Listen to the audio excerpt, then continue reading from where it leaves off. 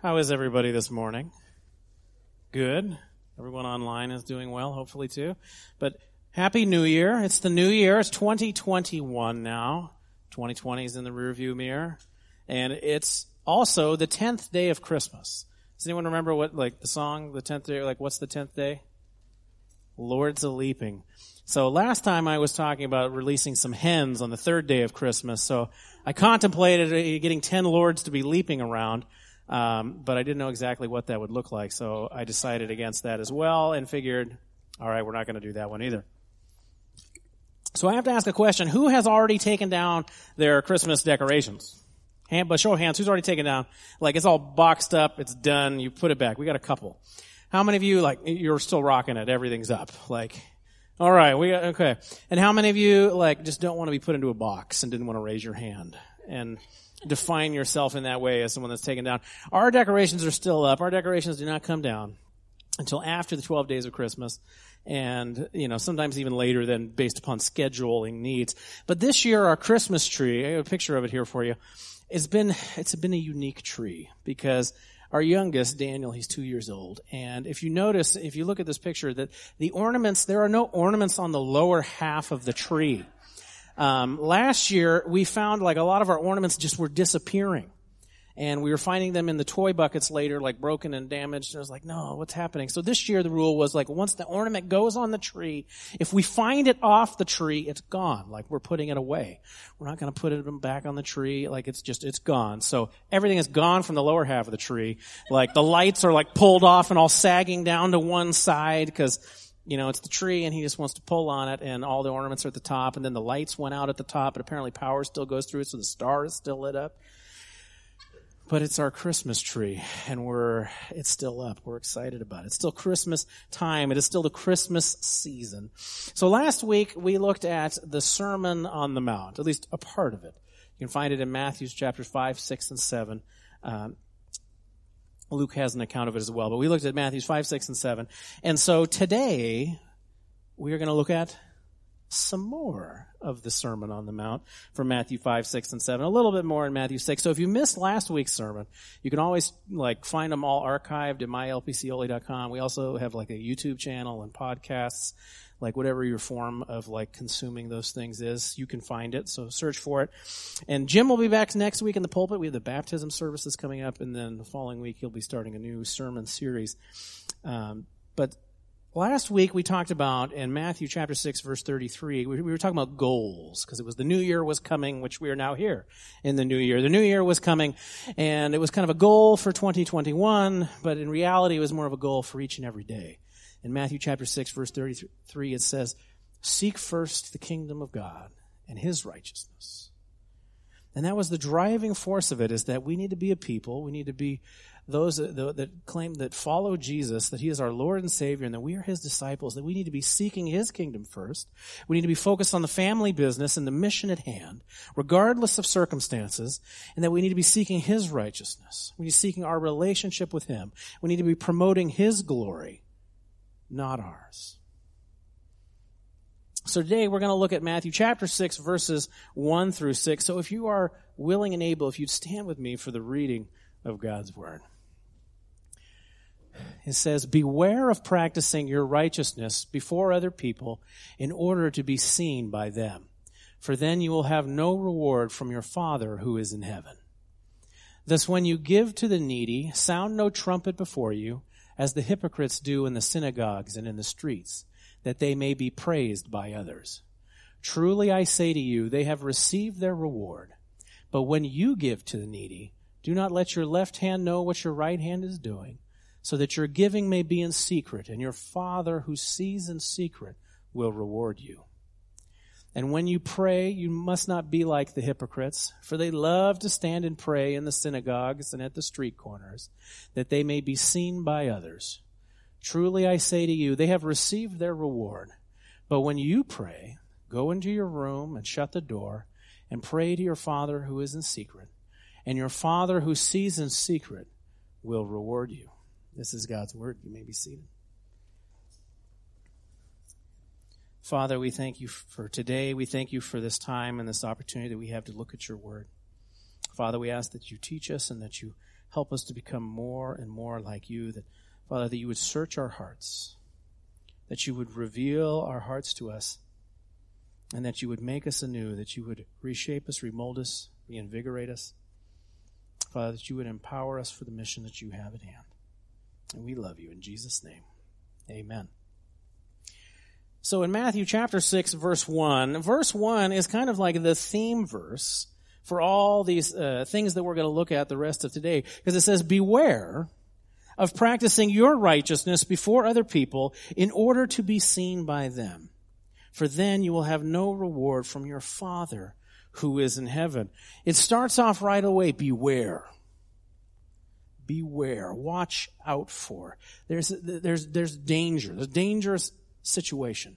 Danger, Will Robinson. Danger. And danger of what? Of practicing your righteousness before other people in order to be seen by them. Your righteousness. Not God's righteousness. Your righteousness. Making ourselves look good. So that way we can be seen by others and we can exalt ourselves a little bit higher.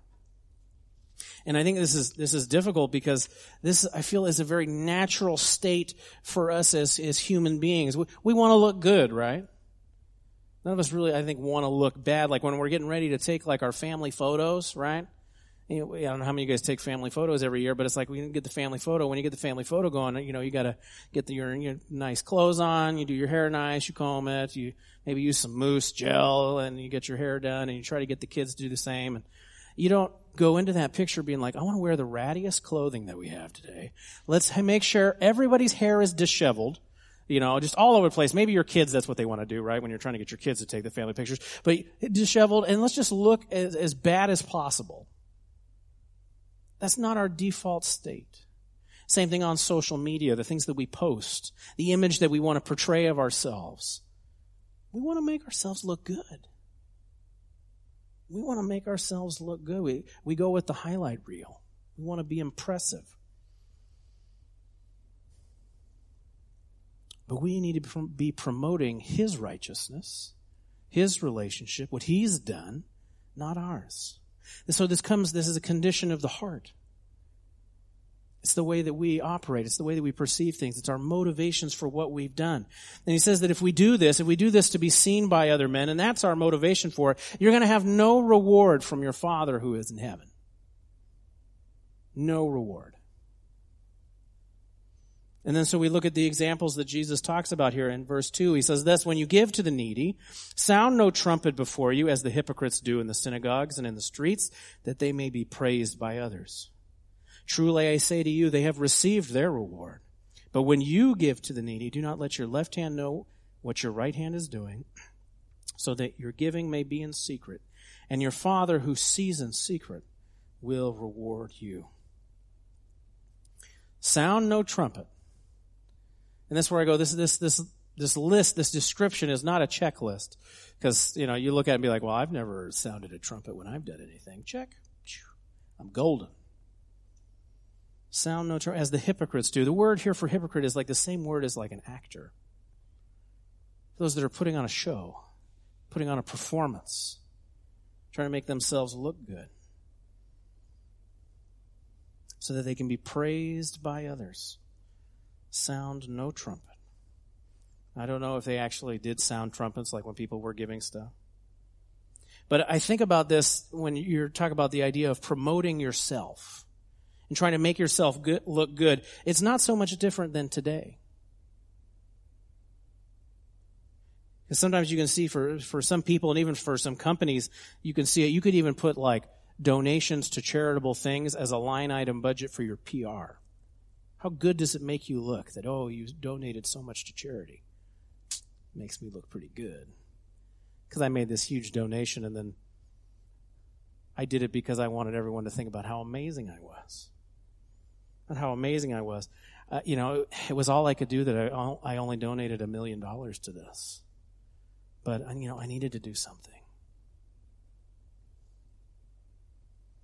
It's about making me look good. It reminds me of a quote from Star Wars, and I only quote the original series in Star Wars. I don't quote the new stuff.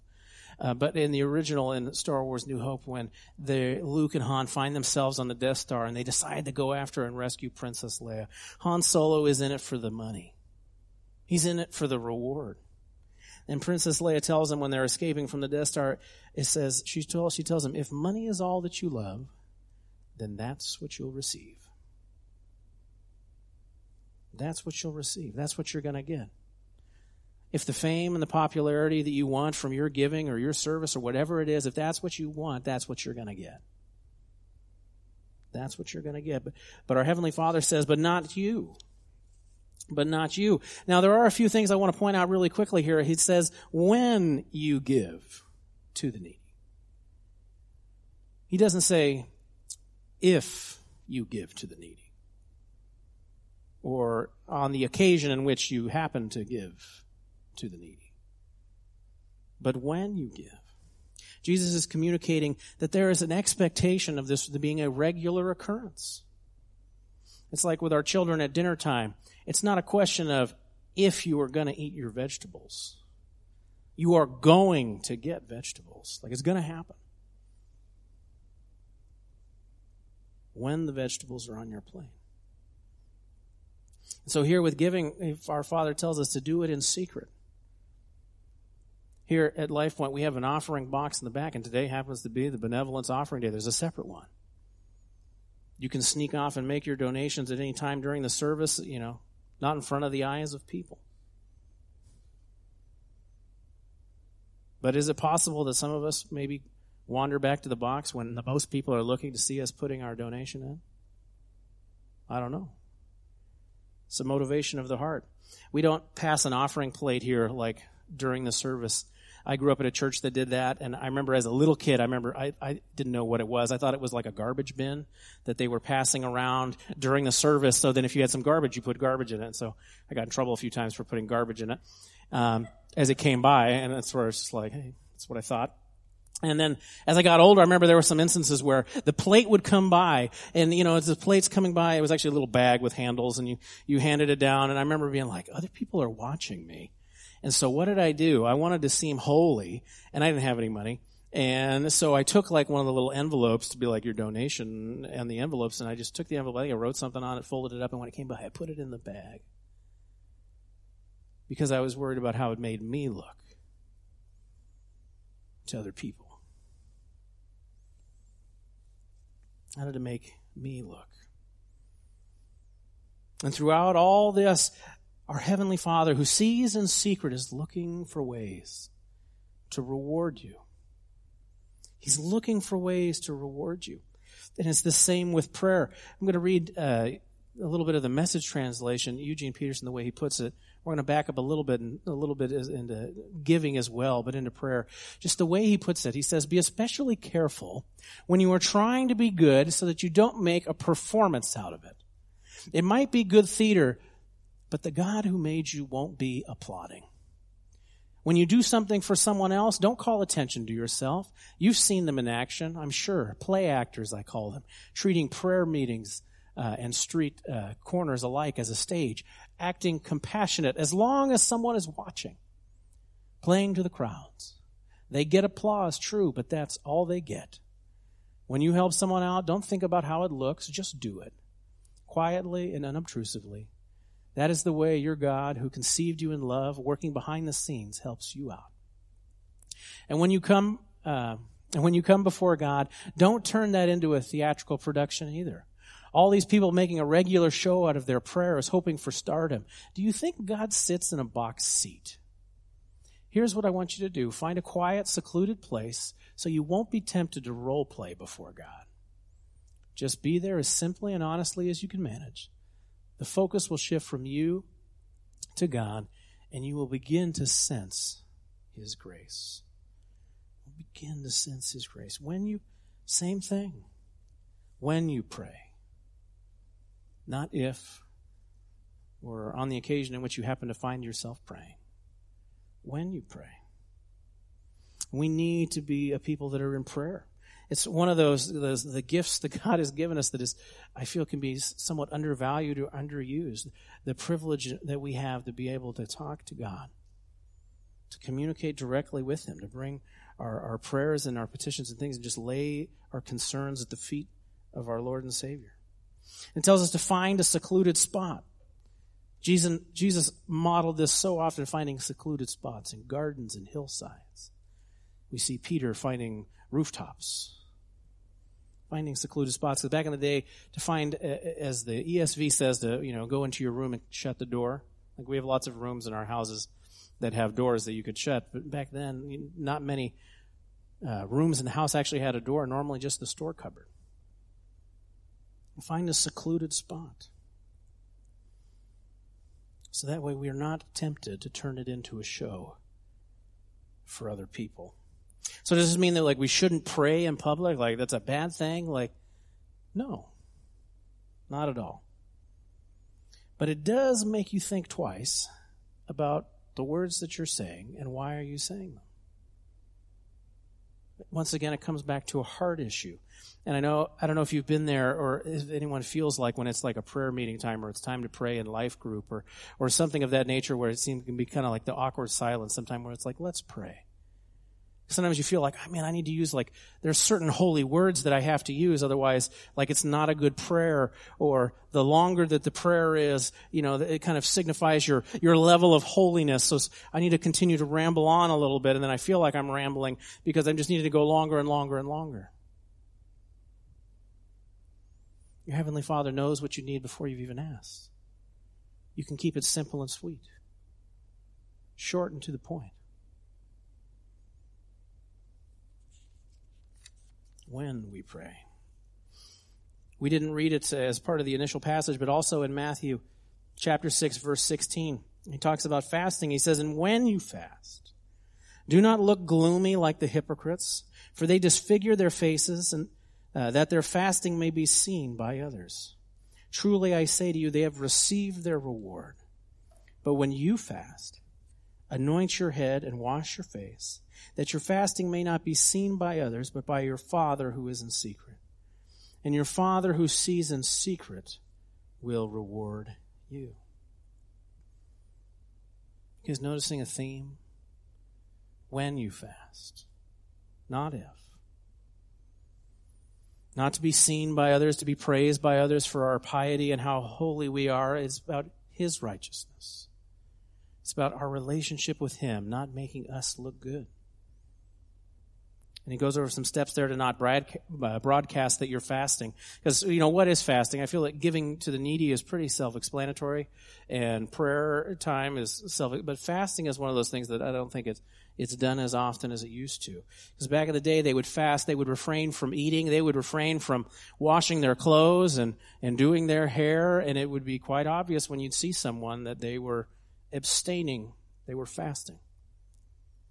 And so Jesus is telling here, when you do that, don't do those other things, like wash your face, do your hair, wear your normal clothes.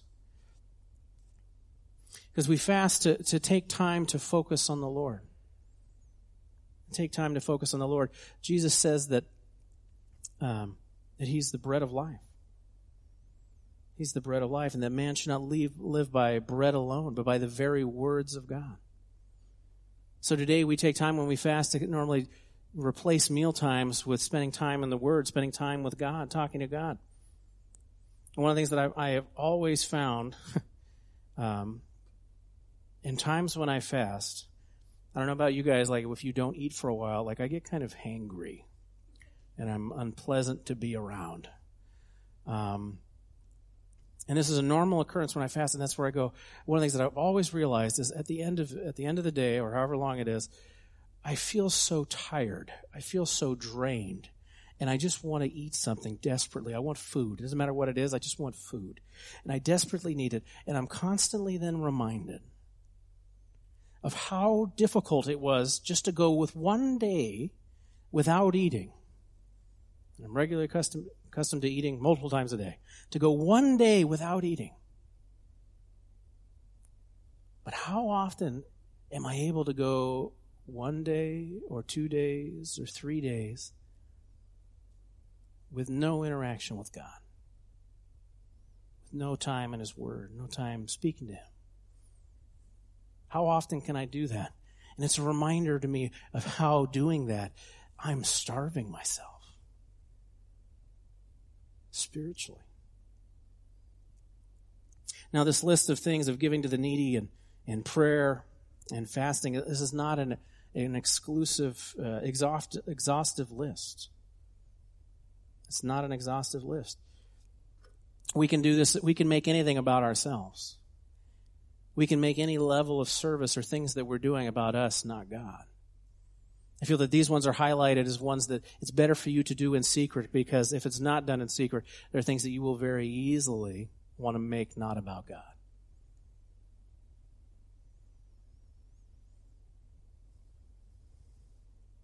Whether that's our service in Sunday school or our interactions with our coworkers, the things that we say, the things that we do. Once again, it comes down to an issue of the heart. Where are our hearts at? Are we about His righteousness, or are we about our righteousness? And this is a tension that is played out all the time, and it's going to be played out in our faith. If you turn your Bibles back to Matthew chapter 5 and look at verse 14. He says, "You are the light of the world. A city set on a hill cannot be hidden, nor do people light a lamp and put it under a basket, but on a stand. And it gives light to all in the house. In the same way, let your light shine before others, so that they may see your good works and give glory to your Father who is in heaven." It's very clear here in Jesus' words that the things that we do for God, the things that we do, the works, the good works, our faith played out in action. The world is going to see those things.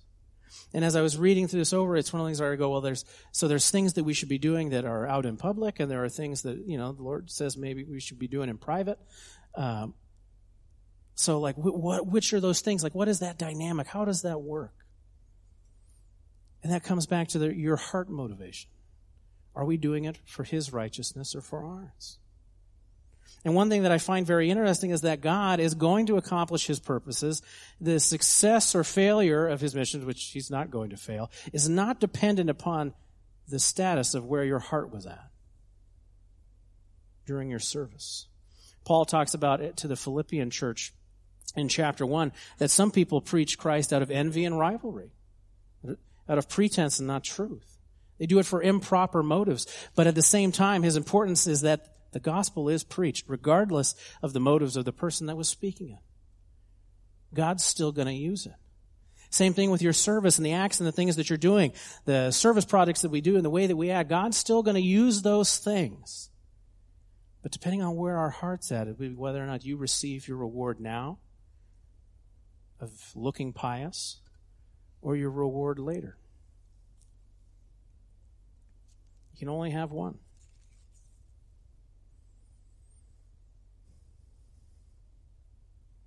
You can only have one. And later on in chapter 6, Jesus talks about storing up for yourself treasures in heaven, where moth and rust don't destroy and thieves don't break in and steal. Our Heavenly Father wants us to be storing up our treasures there, our rewards there. Not focused on our righteousness and how good it makes us look. It is for our greatest good, it is in our best interest to be focused on God's righteousness, on His relationship and glorifying Him. Now, I would be remiss if I didn't mention this one thing, because there's another repeated phrase in these verses that really just stood out to me as I was reading it too. I don't know if maybe you guys caught it. The end of verse 4, it says, "And your Father who sees in secret will reward you."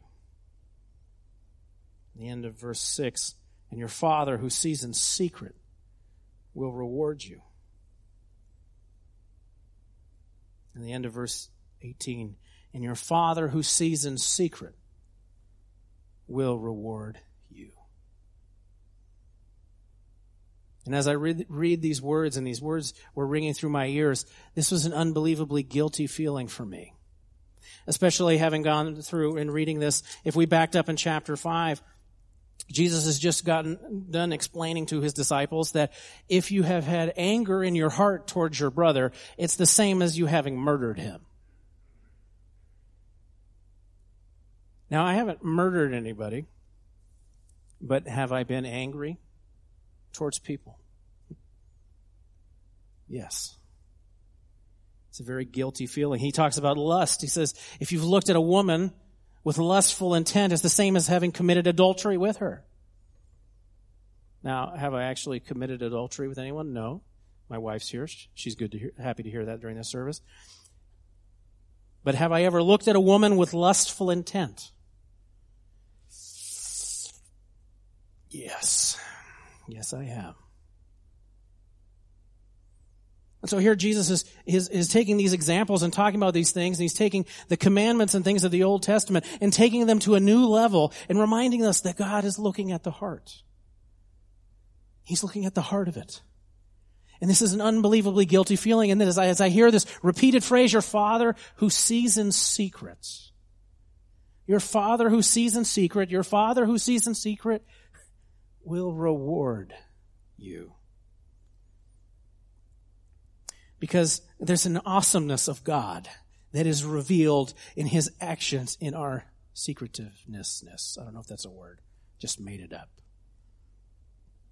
Because here God, as if it wasn't enough that God himself was able to forgive our sins, forgive our rebellion against him, and allow us to become adopted sons and daughters of him and his kingdom, heirs to the family business. If the mercy and the grace that has been poured out and lavished upon us as he has sought after us wasn't enough, if the love that he showed for us in the sacrifice of his Son, Jesus Christ on the cross, was not enough to be saved from your sins, to be able to have eternity spent with him in heaven, to live a relationship with God, the creator of the universe, the creator of all things. If that wasn't enough, your heavenly Father, who sees in secret, is looking for ways to reward you. He's not lurking in the shadows, looking for some way how you're going to blow it and you're going to make a mistake, and then he can just punish you some more. Or will be happy in his withholding of his rewards. I don't have to give it to you in any way. But our heavenly Father, who knows all the things that we've done, and we confess those things to him when we do. He knows all of them anyway. He knew we were going to do them when he died for us on the cross. Our Father who sees in secret is looking for ways to reward you. We serve an amazing God where it needs to be all about his righteousness. It needs to be all about him. Paul talks about how I need to decrease and he needs to increase. It needs to be more and more about him and less about me. That is the God that we serve. And the great part about this and the great opportunity about this is that even when we struggle with this, when we have difficulties with this, when we find out that what we've been doing and we've self-checked our motivations and the Holy Spirit has revealed it to us inside that our motives are not pure, we're going to have more opportunities to do it. We're going to have more opportunities. This is the God that we serve. And maybe you're here today and you don't know this God. You haven't met him. You don't know him. You want to know him. It'd be the deepest, desperate cry of our hearts that you would know him today. That you would join into his family and accept his offer of love and grace and mercy accomplished through what Jesus did on the cross, dying for your sins, paying the penalty for it, lavishing that upon you, offering it to you as a free gift. He's chasing you. He's pursuing you. He wants you. Maybe you'd come to know him. Maybe you'd come to be baptized next week. You can fill out the little forms online or the ones you have in your bulletins. So we're having a baptism service next week. But this is the God we serve. Is it about our righteousness or is it about his? Because that's what our lives need to be about, is his righteousness, not ours. That our rewards will be stored for us in heaven, not making ourselves look good now for all that we have to do and all that is in store for us here this next year. It's about his righteousness, not ours. Let's pray.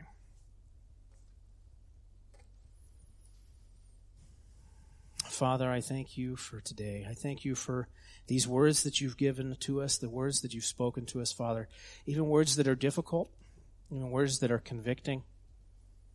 Father, words that are challenging, ones that are a difficult process for us. Father, we naturally want life to be about us. It's kind of our default state, is that life is about me. But Father, life is about you. Life is so much more than food, so much more than clothing, so much more than the things that we pursue.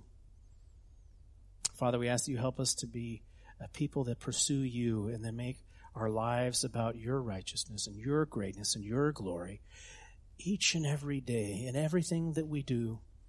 Father, if there are impure ways in our motives, reveal those to us. Help us to correct them. Help us to make it about you. Father, we thank you that you've given this gift to us. And Father, that you've done the heavy lifting in the relationship, that you've said, I love you first to us. And Father, I ask that you would help us with this, not just this next year, but every day and every day to come. And we love you in Jesus' name. Amen.